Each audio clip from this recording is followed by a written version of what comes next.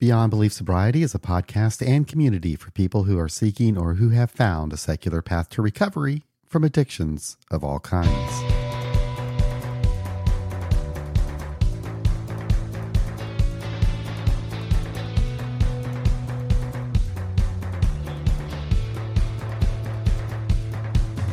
Hello, and thank you for listening. This episode you're about to hear was recorded from a live stream that I did with my friend Angela in April of 2021. In this live stream, we examine whether there is any science behind the old saying, fake it till you make it. But before we get started, I would like to take a moment to thank our sponsor, SoberLink. Each and every person in the fight against alcohol addiction has their own reason for recovery. Maybe it's a husband, wife, daughter, son, mom, dad, best friend, colleague, job, hobby, or just yourself. Whatever your reason for recovery, we're all in this together. On Beyond Belief Sobriety, our mission includes building a strong community, staying connected, and working to break the stigma. That's why we've partnered with SoberLink to expand and strengthen our community even further. SoberLink is a remote alcohol monitoring technology created to help provide accountability for people in recovery. The system includes a high-tech breathalyzer device with facial recognition that allows you to share your sobriety in real time with loved ones, who can offer support in the event of a slip or relapse. SoberLink has helped hundreds of thousands of people document proof of sobriety in real time to help rebuild trust and foster peace of mind. SoberLink is currently building a strong community of people in recovery. Get inspired and inspire others today by joining the community at soberlink.com/BBS. And now, episode 275, Fake It Till You Make It. I was thinking of this idea, I listen to a lot of podcasts and read a lot. And in one of them, a couple of weeks ago, I think it was Huberman Lab, but I'm not positive. They were talking about neuroplasticity and how, physicality, like doing something physical can help in restructuring neural pathways in your brain, and that sometimes by doing these things, even if you're not cognitively buying into whatever it is you're doing, you can change the way that you think about whatever it is. And so it reminded me in AA of the saying, fake it till you make it. And one of my first thoughts whenever I hear that is usually I think of it in context of like the higher power issue, that I feel like I was told that, or when other people bring it up, that it's kind of like or act as if is another one that's said around here, which is, I feel the same thing as fake it till you make it, but act as if you believe in a higher power, or but actually, oftentimes it was, things like, if you don't want to go to meetings, act as if you do, or, just go to meetings until you want to go to a meeting. And that, when I think back on it now, it does seem that doing some of those things helped me in my early sobriety. So not pretending that I believed in a higher power, of course, that one wasn't helpful to me. But the going to meetings, even if I didn't want to, this is we just go, act as if I want to be there, act as if I want to be helpful, kind of like when you back in the day when you would volunteer to wash the coffee cups and the ashtrays and things like that. I did not want to clean ashtrays, I assure you. But I acted as if I wanted to do that, because that's, some of the stuff I was told was going to help me stay sober. And, I've stayed sober. So I wouldn't attribute my entire sobriety to washing ashtrays, but I think that there's something more in there, and so I thought it'd be something interesting for people to discuss, either their experiences with that, or thoughts about it. But it was interesting when you posted it, the different reactions people had to it. Yeah, most people were thinking along the lines that you were, that it's like thinking yourself into right action. There were some people that posted that they thought, no, I need to be authentic. I can't just fake it. But for the majority of the people, they were thinking that, yeah, it makes sense. You take the action and then until it becomes habit, I guess. When I used to hear it early on, for me, it kind of was telling me that, don't sweat it. Don't worry about it. Just get yourself to meetings and, go easy on yourself, that, things will be okay, that I didn't have to worry about doing things just right or whatever. It's kind of how I thought about it. However, it was used on me also about the whole thing about, the higher power, that just pray, just don't worry about it, just pray and fake it, pray. But for the most part, I was like, it was just a nice way to just remind myself that, just show up and go to meetings and see how things turn out. So, right. Yeah. Another thing it was helpful for me was the calling a sponsor every day. I did that with the temporary sponsor at first, and I did not want to call this person every day. It wasn't, but I agreed to it, and so I did that, and so by the time I got a sponsor, I was already in the habit of doing that, so I continued that for quite a long time, I think. And it made it so that, it was easier to talk to her about the stuff that really was bothering me, because I had gotten in the habit of calling her every day. So when I needed to call her about something that was really stressful for me, it wasn't like I don't want to bother her or, anything like that. It was like, this is what I do. I call her. Same thing with meetings that, in the first few years, I attended tons of meetings, multiple meetings a day and stuff. And so that, made it easier for me to, when I was having problems, go to a meeting, because that's what I do. I go to meetings. and so I think that really helped in my early recovery. It was a habit that I created. It was kind of like a reflex that this is what I do. I go to meetings, and even in later recovery, I think about the 10-year mark, I definitely recall getting tired sometimes and not wanting to go to a meeting, and I was only really going to like my Tuesday night meeting, but, the time and the day would come around and I'd be like, oh no, I want to watch a show, or I want to just, veg or whatever it was. And it wasn't usually about the meeting. Like, I don't want to see those people. It's just, I didn't feel like going, but that's what I did. I go to the Tuesday meeting at, every week at 7 PM. That's what I do.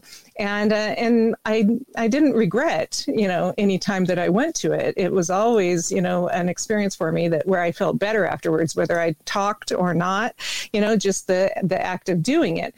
But, it's, I guess, similar with exercise to me. I generally do not feel like going and doing that. I'm not one of those people that's like, woohoo, I got to get out for a run. Yes. I'm just not like that. Not even with bicycling.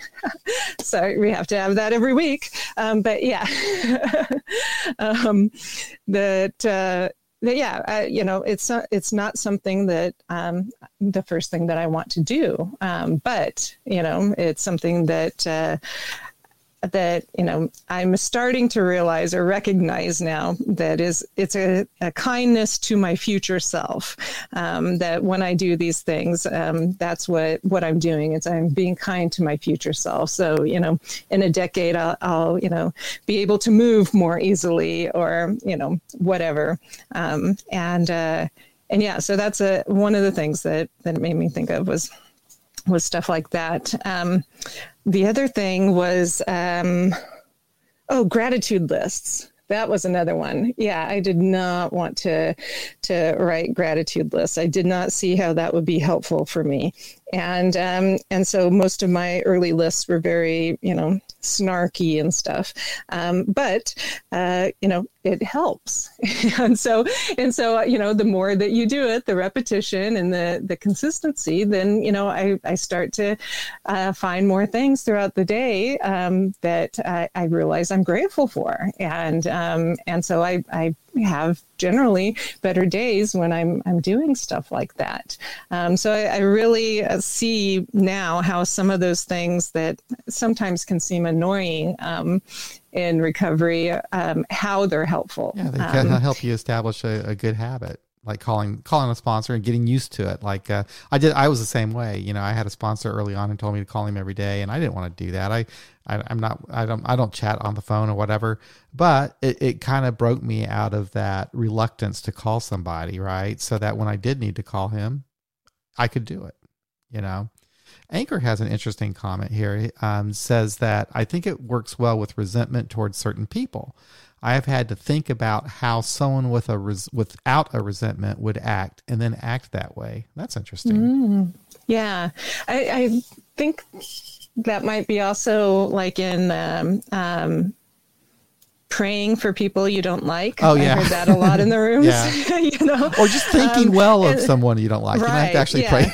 Yeah. Well, in the rooms, most of the time they said pray. They do say that. But, Absolutely. It reminded me of in Buddhism, the loving kindness meditations, or specifically Jack Kornfield's forgiveness meditation, because in one of those, part of it says something to the effect of, to the extent that I'm able, I forgive you. And so you're thinking about whoever this is that you're upset with, and then saying that, to the extent I'm able, I forgive you, and that when I've done that with certain situations, it does seem to relieve the intensity of my negative feelings. It doesn't, I don't know that with any of them I've fully been like, okay, we're good, or anything like that. But the intensity of my negative feelings seems to dissipate.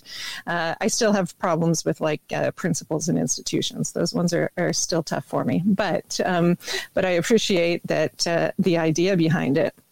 So one of the other things that came up for me with this is I heard a long time ago on a Radiolab podcast, they were talking about the placebo effect and kind of how that works. And I heard another thing recently on it as well. And that at least on this Radiolab podcast, they were reporting on a study where people were actually told that they were on the placebo, but they were told something along the lines of that, we're going to be giving you the placebo, but the placebo has been shown to be effective in relieving, pain or having healing results or something like that, healing effects. And that those people still, even though they were taking a placebo and knew they were taking a placebo, seemed to get better. And a few years ago, I had sinus surgery.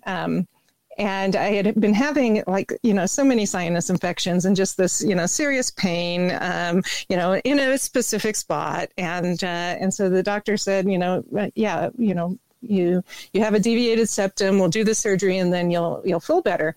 And after the surgery, I still had that pain in the same spot. And so I kept going back to him going, it's still there, nothing's changed. And he didn't know what to do because, the part that he thought was associated with it, I guess he had removed. And so I said, well, can you just, do something, placebo, just tell me, that whatever is going to help, or, some sort of exercise or something. And he got all freaked out because, there's, a whole ethics thing. And so I tried to explain to him, why I thought that might work, because, I listened to Radiolab, duh.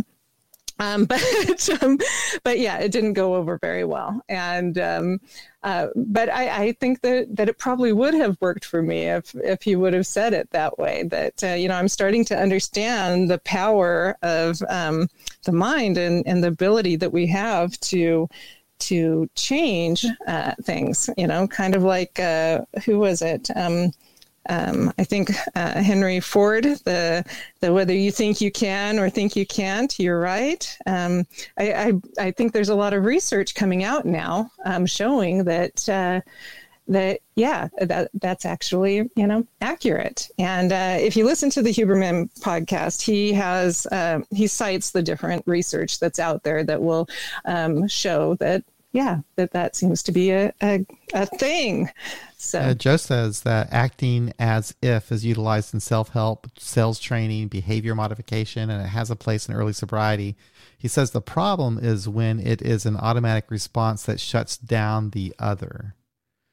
When it's an automatic response that shuts down the other. So that's kind of interesting. And Joe says that he did get the higher power part. He said that he was confused about why he couldn't get the higher power part. And yes, folks said fake it till he makes it. And he thought that he would evolve into it. I think they were being compassionate. It never happened. Yeah, I think you're right, Joe. I think they were well-meaning people that were just trying to be compassionate, and they wanted you to have the same belief that they have and get the same comfort out of it. But it's like it wasn't going to happen. But he also says that prisoners are told to act like they're going to be a good citizen when they get out of prison. Interesting. Yeah. And I see John Stewart's there saying he's still faking it. Hey, John. 20 years in. Very cool. Wow, we got quite a crowd there. Yeah, there was something I was listening to on confidence that, basically went along the same idea that people who are confident, whether they're actually skilled or have an ability in whatever they're confident in, oftentimes succeed or achieve higher than people who don't have, the confidence for it. So I thought that was interesting. I guess it's kind of like that Leonardo DiCaprio movie, The Catch Me If You Can, where the guy was a con artist and didn't know how to fly a plane, but actually did a lot. Yeah. Dean has a funny comment here. A friend once told me he prayed for someone he didn't like, as in, God, please let so-and-so be hit by a bus tomorrow, but don't kill him. That's really nice. Yeah. Yeah, something like that. Yeah. Yeah. And then Steve has a comment about William James. William James suggested in his master work, The Principles of Psychology, that in order to experience the truth/reality of a belief, you have to practice it first. So the behavioral principle you and other suggest has its origins in his work. Wasn't that interesting? James wrote a book called The Willingness to Believe based on this principle, offering a rational argument for the fake it till you make it suggestion. I never knew that. That's kind of interesting. Nice. It goes back a ways to the beginning there of the people who, I guess, inspired those who wrote the big book and so forth. Right. Very cool. Yeah. I think they're also starting to understand now some, mechanisms regarding neurochemistry and mindset, and like the whole, dopamine system and talking about ways that you can actually kind of schedule your dopamine hits, and that if you start to understand that system, then you'll be able to have a little bit better control over it rather than get it hijacked by social media or the world or whatever. And I found that really interesting. I don't quite understand it yet, how it all works. I have a little bit of an understanding of dopamine and serotonin and that balance, but it's pretty complex. But I thought it was interesting that some of these ideas, I'm starting to hear the scientific terms or mechanisms for why they work, and that's kind of cool. Instead of I think I would have been more resistant, or actually I know I was resistant to a lot of things earlier in recovery because they sounded too mystical or woo-wooey, that kind of thing. But now, I'm more open to different ideas and to examining and sometimes trying out new things to see if it's helpful, because, if it's not, I don't have to continue trying it. Yeah. Last night I was talking to somebody. I actually did 2 podcast recordings last night back to back. And one of them was a guy from Smart Recovery. And he said just what you were talking about the managing your dopamine releases or whatever. And he said it wasn't like we got a caller coming in, but he said it wasn't like intentional, but he says that, you start doing things that are good for you and you start feeling good about it. Like you get excited about going to a meeting, you get that little dopamine spike, or maybe you're excited about doing a podcast. You start developing habits or doing things in your recovery that you wouldn't be able to do otherwise that make you feel good. Anyway, we got a caller from area code 905. Let's see who this might be. Hi, and thank you for calling. Good evening, John and Angela. This is Bob K. from east of Toronto. Oh, my goodness. Hi, Bob K. How are you doing? Hey, Bob. I'm good. Hi, Angela. It might surprise you, but back in my drinking days, I faked it sexually a couple of times so I could go back to drinking. Okay. And so I want to talk a little bit. My late father, I've been thinking about him a lot lately because 5 days from now is his 60th sobriety anniversary. So I'm presuming there's been no drinking the 15 years since he passed on. But so he used to start sentences with 40 years ago this and 50 years ago that. And when you're younger, that can really creep you out. So right. I'm going to try not to do this. But so when I arrived in AA 30 years ago and heard "fake it till you make it," it reminded me of something, some stuff I studied at University of Toronto 20 years before that. So see how I dodged the 50 years thing there, Angela? 30 and 20. So, there was something called the theory of cognitive dissonance. And the postulate is that a person will not continue to do two things that are directly opposed philosophically. So if I come into AA as an atheist, if they can trick me into praying for whatever reason, there's a chance I might dump the atheism and keep the prayer. I'm very unlikely to keep both positions. So if they can keep me praying long enough, there can be a change of mind. And I've seen that sort of thing happen to people. Not to me, because I'm a little more stubborn than that. But there's another example of that. We had a woman come into our East Toronto group. We used to call her Tall Jane. And she came for a year, and she came drunk. And a group old-timer, real nice guy, he had a little meeting of some of us that were, pretty active in the group. And he said he had never seen it. Like, people come for a couple of months drinking or a couple of weeks, and they either stop drinking or they stop coming. But this girl was comfortable coming drunk, and, she would hand out papers with jokes on them and just come drunk week after week after week. And that is contrary to what the theory of cognitive dissonance predicts, because it predicts people don't like to do inconsistent things. And it's inconsistent to come to AA meetings and continue to drink. So anyway, that was kind of interesting to me. There's the relationship of it. There's a kind of explanation of how it might work in some circumstances. And I think it would work in those other circumstances too. If I call my sponsor every day, which I didn't do, but I will eventually come to like that, or I will stop doing it. I won't be 9 years in saying I call this guy every day and I hate it. Yeah, it's just too inconsistent.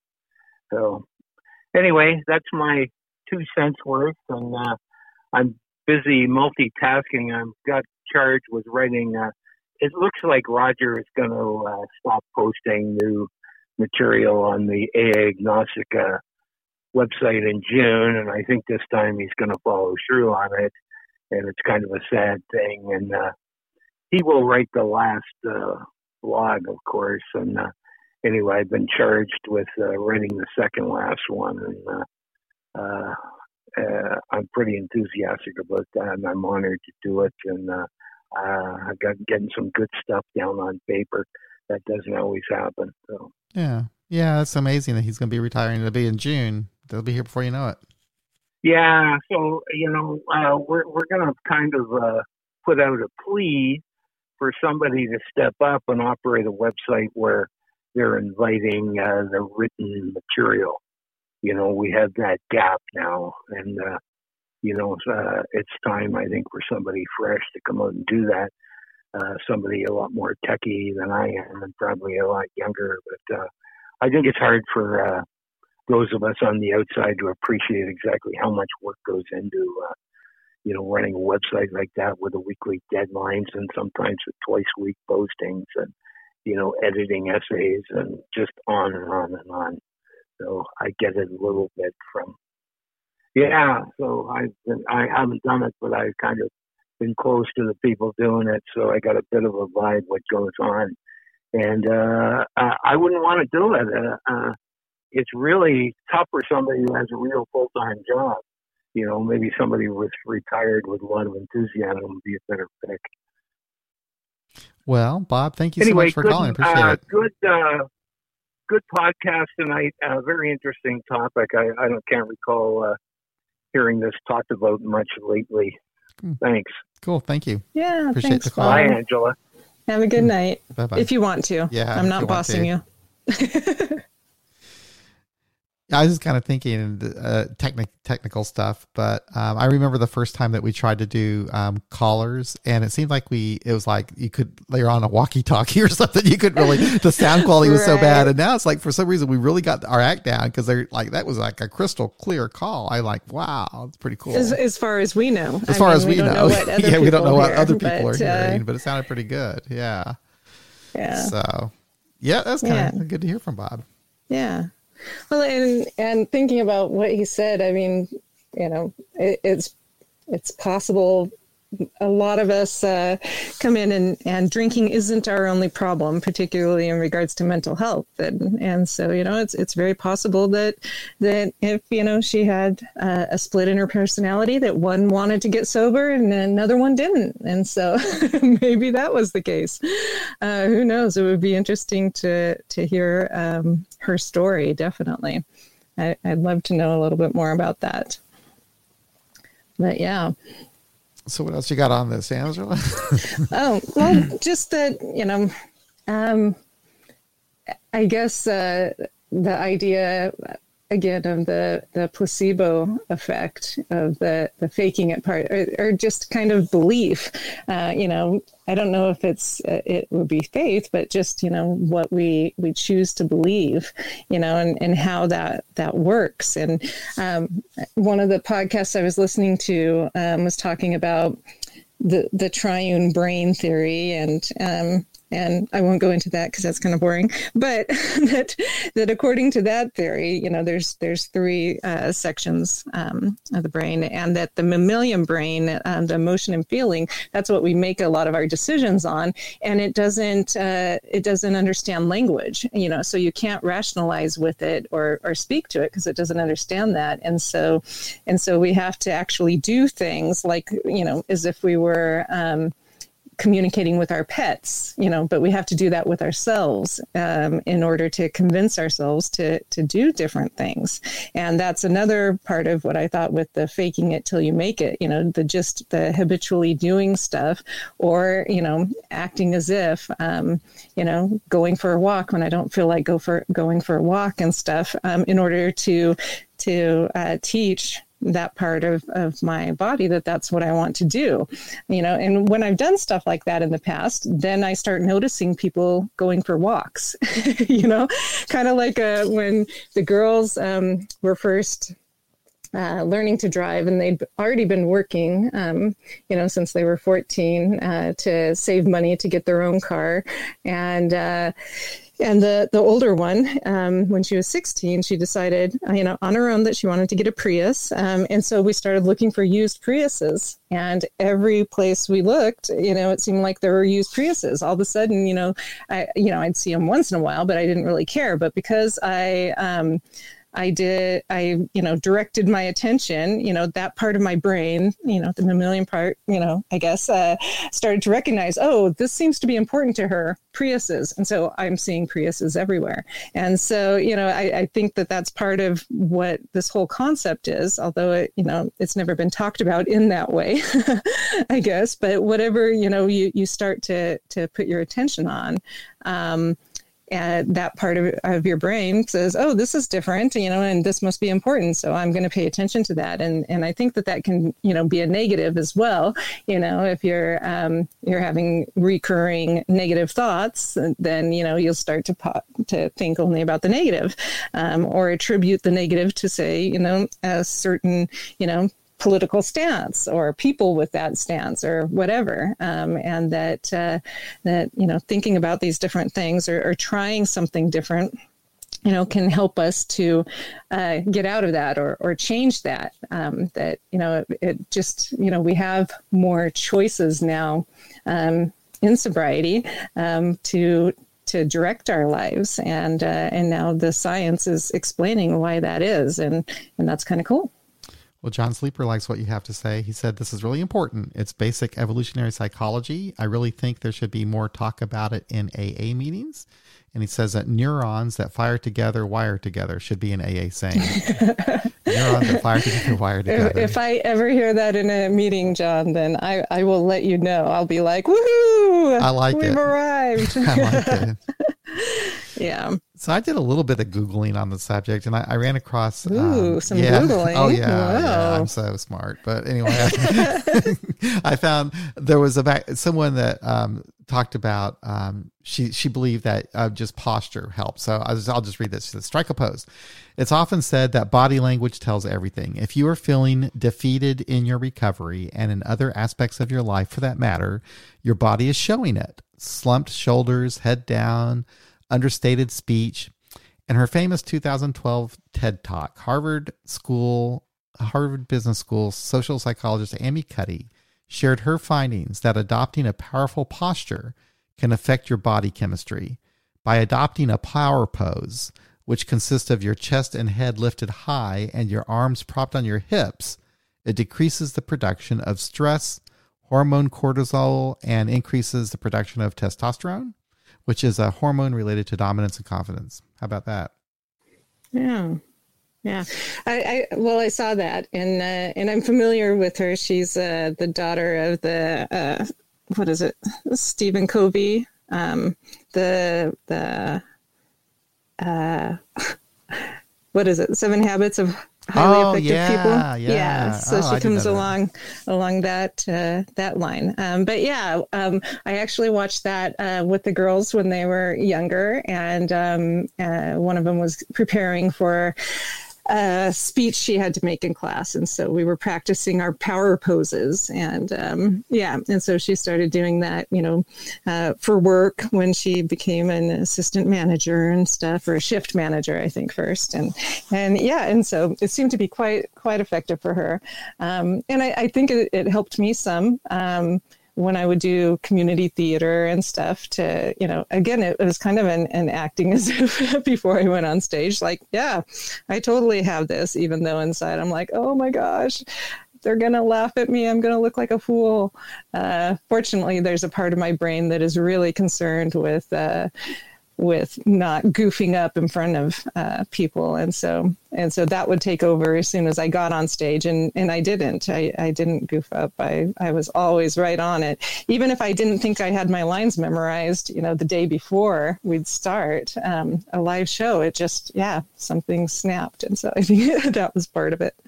Well, I have a really hard time with the posture thing because, I've got scoliosis and it's never been corrected or anything. So I have to work really, really hard at sitting up straight and not being slumped over. But if I can do that for a period of time, I actually do feel better. My back actually will feel better, but it's really hard for me because my back is not naturally straight anyway. So it's hard for me to do that. But, anyway, so. Yeah, I was watching, something on YouTube on, behavior, and one of the people was saying that when we make most of our most important decisions, like signing for a mortgage, or I guess, proposing, marriage or whatever, we lean forward. And so, so by leaning in to do things or to have a conversation or something like that, that can be a posterior change you can make to try to, be in the mind frame, if that's where you want to be, of making, a major decision. Jackie says that faking it to me is just not listening to the thoughts and feelings trying to seduce me. I like being nervous about teaching a class or calling into a podcast. I just push through and do it anyway.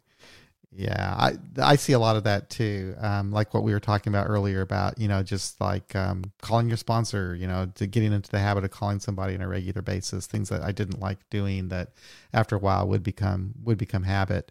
I do believe, I'm actually reading a book and I've just started it. You're reading a book? I am. I actually joined a book club, so I'm going to be reading a book. Wow. I'm going to be reading lots of books. But anyway, this one's called Atomic Habits.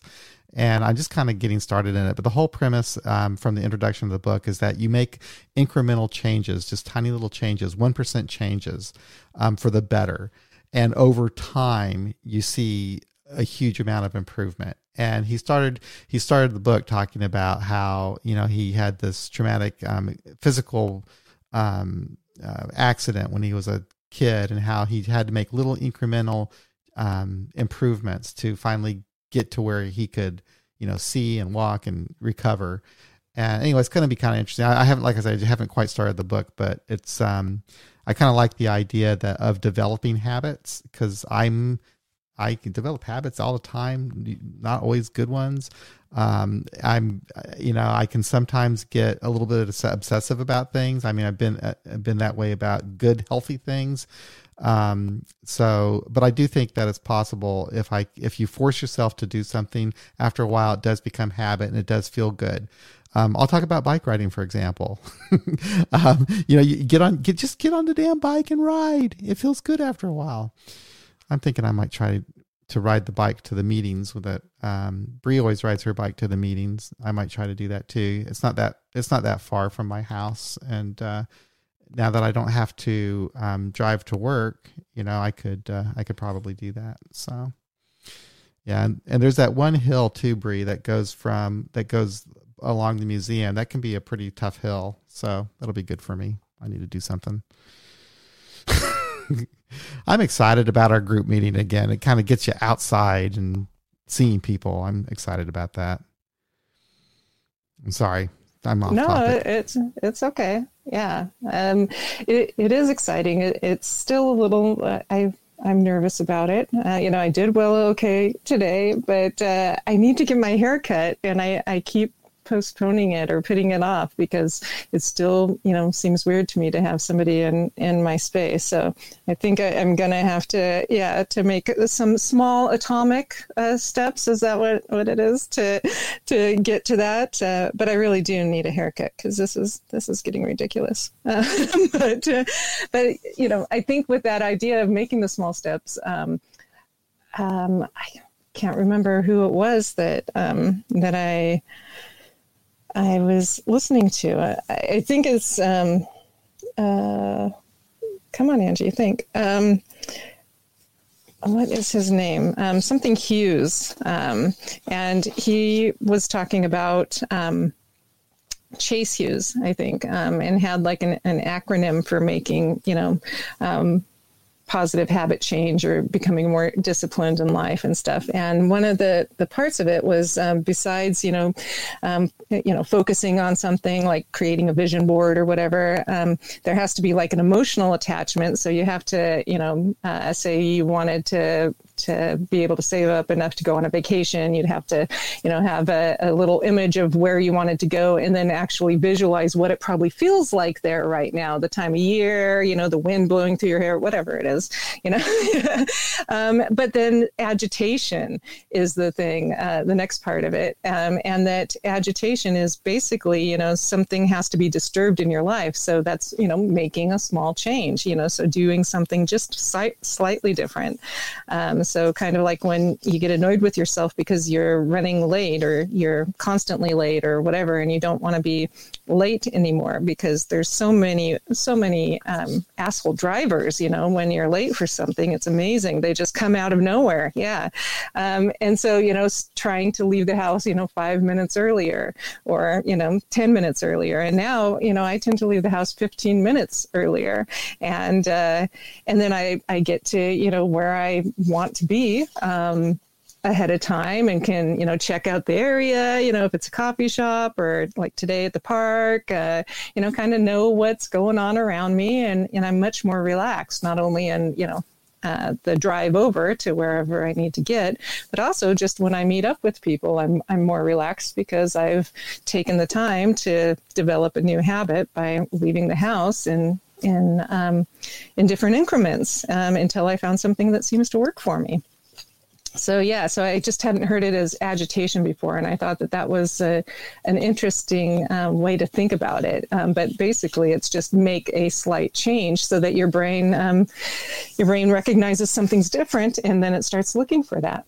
We have a caller from area code 447. Let's see who this is. It's so exciting to have callers today. Yay! Hi, how you doing? Hello. Hi, John and Anthony. I just thought I'd phone in really because I was in bed and I just woke up. So it's really sort of early morning here. So I think. Is this Steve? I just thought it's one of the only chances I'll ever get. Yeah, it's Steve Kirk. Oh my goodness gracious, Steve! Oh, how amazing! We can. So now I know it works. You can actually call here from Europe on this phone. That's cool. Yeah, I just had a bit of a Google to find out the dialing code. But yeah, no, just wanted to. It's been an intensive of mine to phone in, but like you say, it's sort of 1 o'clock in the morning here when I'm live. So normally I wouldn't be up, you know what I mean? So, but I just woke up in the middle of the night, made myself a cup of tea, and looked at my phone, and there's a notice for your show. So that's all. And then when you're talking about this topic, it's something I was writing about last year. I wrote a book about William James, which is by a sort of academic guy, an American guy, university professor. And it was brilliant. He sort of answered that, sort of give me insight into where a lot of the sayings that, familiar sayings that we say in AA, like fake it to make it and this willingness to believe, etc., and loads of other ones that, some of the cards and stuff like that. It sort of, explain the origins of those sayings, in sort of behavioural terms. I just think it'd be, I don't know, sort of just good to know, really, because I thought when I first, for a long time, the fake it to make it thing, I just thought, it's not being authentic. And I just thought it was rubbish, So when it, sort of that really helped me reading that book. I just thought, it helps explain some of the sort of rationale behind it. Yeah. Was that a book about William James, or was it by William James? It was sort of. No, it was about William James. A guy called John Cagg, who's I think he's a professor up in Boston, he specialises in sort of William James. I think he teaches a course on him. So it's a lot about his book, The Principles of Psychology. And he's a fascinating guy, William James. He's sort of polymath, really, and he was sort of, he did a lot of the foundational work in neuroscience, and sussed out the sort of the malleability of the brain and stuff like that. He did really important foundational work, William James did.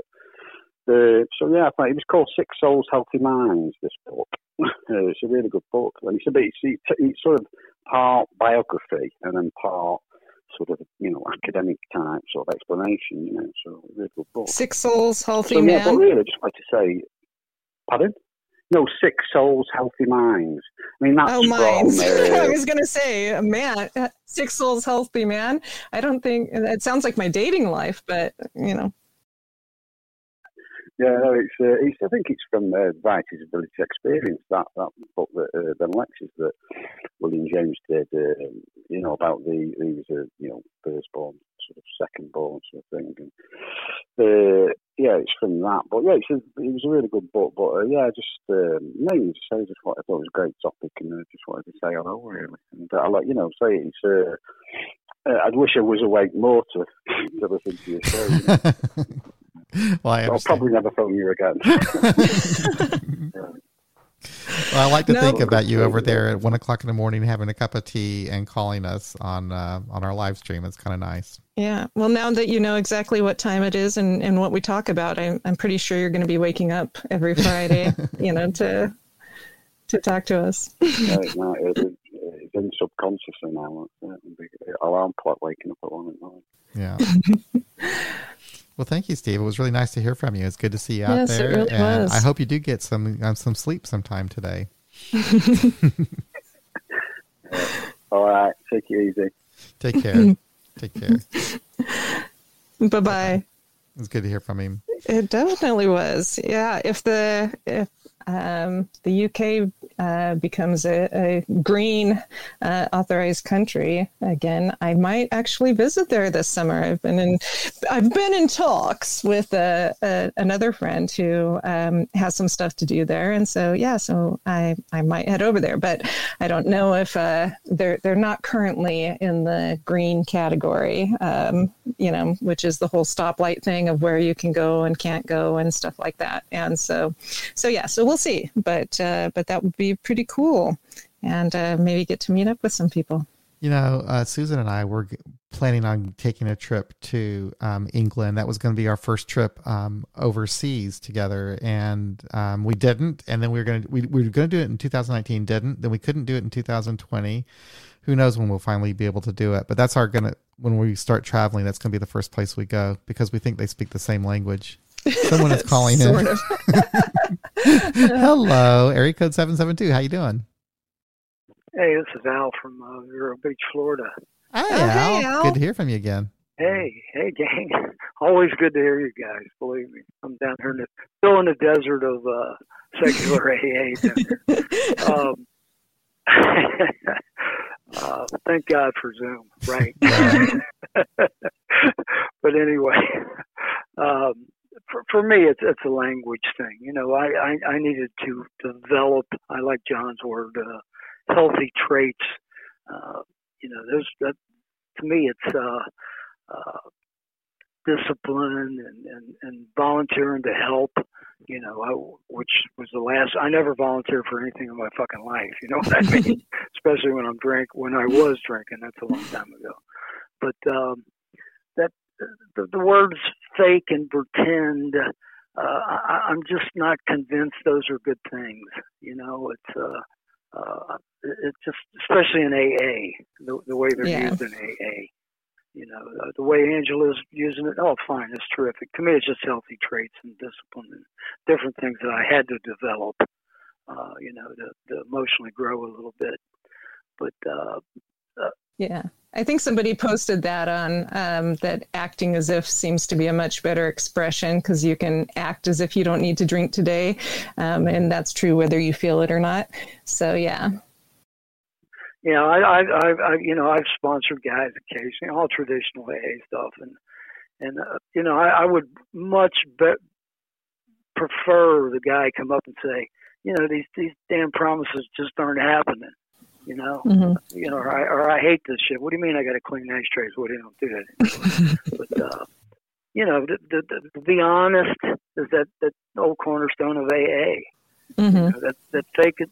The language is what throws me off. I understand exactly what you're saying, but to me, if I never hear "fake it till you make it" again in AA, I'll be a happy person. Believe me.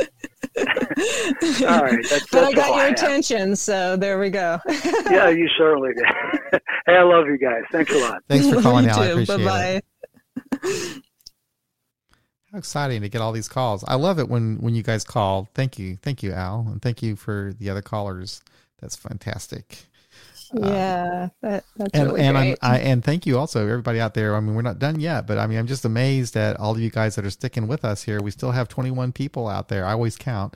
We have 21 people out there, and I say that because I'm just amazed and I'm grateful more than anything else that people are that we have you, that we have this community. We're just really fortunate. So thank you. It's always great to spend this time with you, and I'm just really grateful and thankful that we can do that. Oh, we got another caller already. Area code 506. How about this?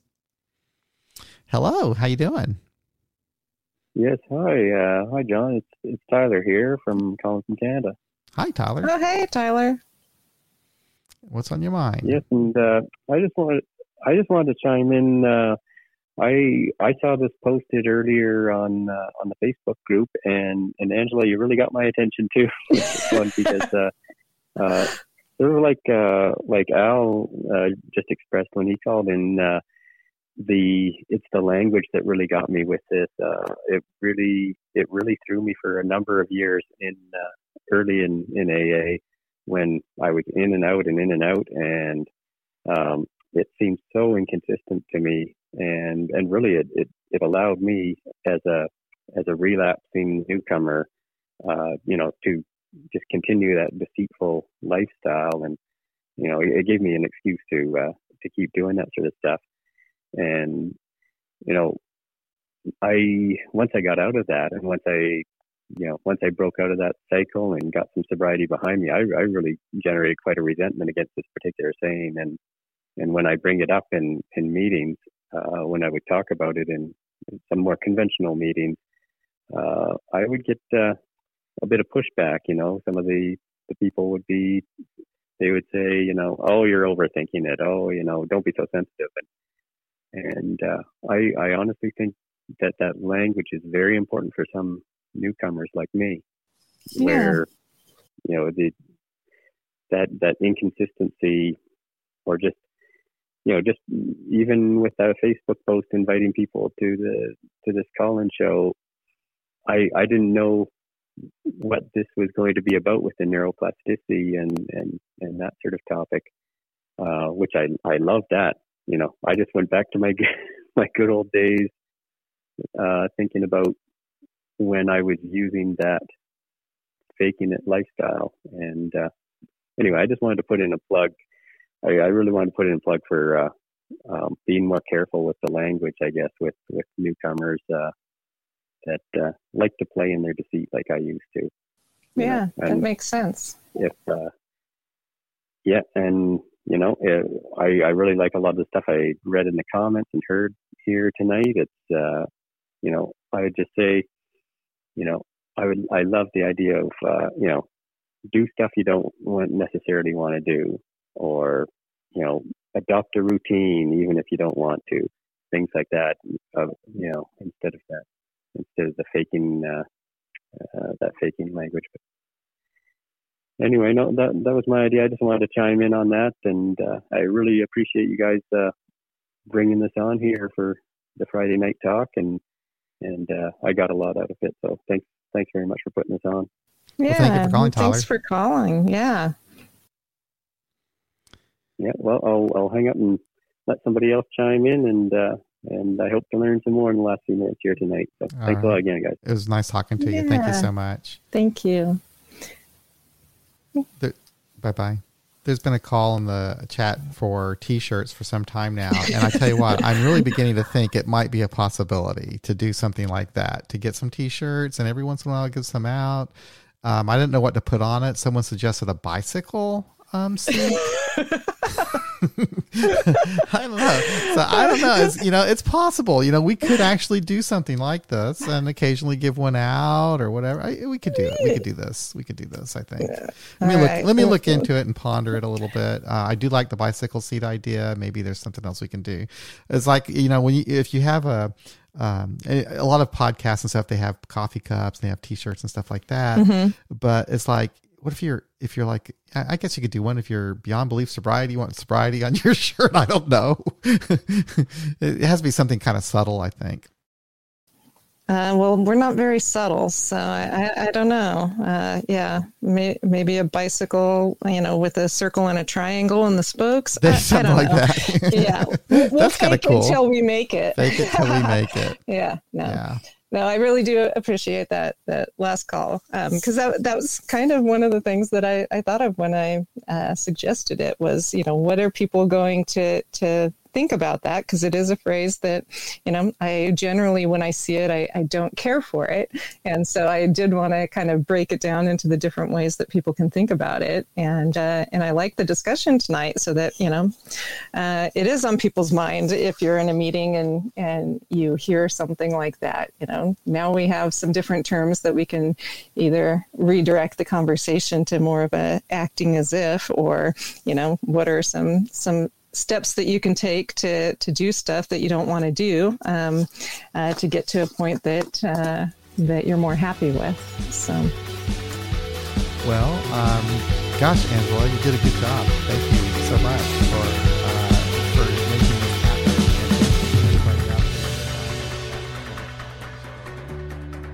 That's another episode of Beyond Belief Sobriety. Thank you for listening. If you would like to support our podcast with recurring monthly contributions, head on over to patreon.com/beyondbeliefsobriety or become a member of our YouTube channel. If you'd like to make a one-time contribution, then visit our website, beyondbeliefsobriety.com, and click on the donate button. I do appreciate your support. Thanks again for listening. We'll be back again real soon with another episode of Beyond Belief Sobriety.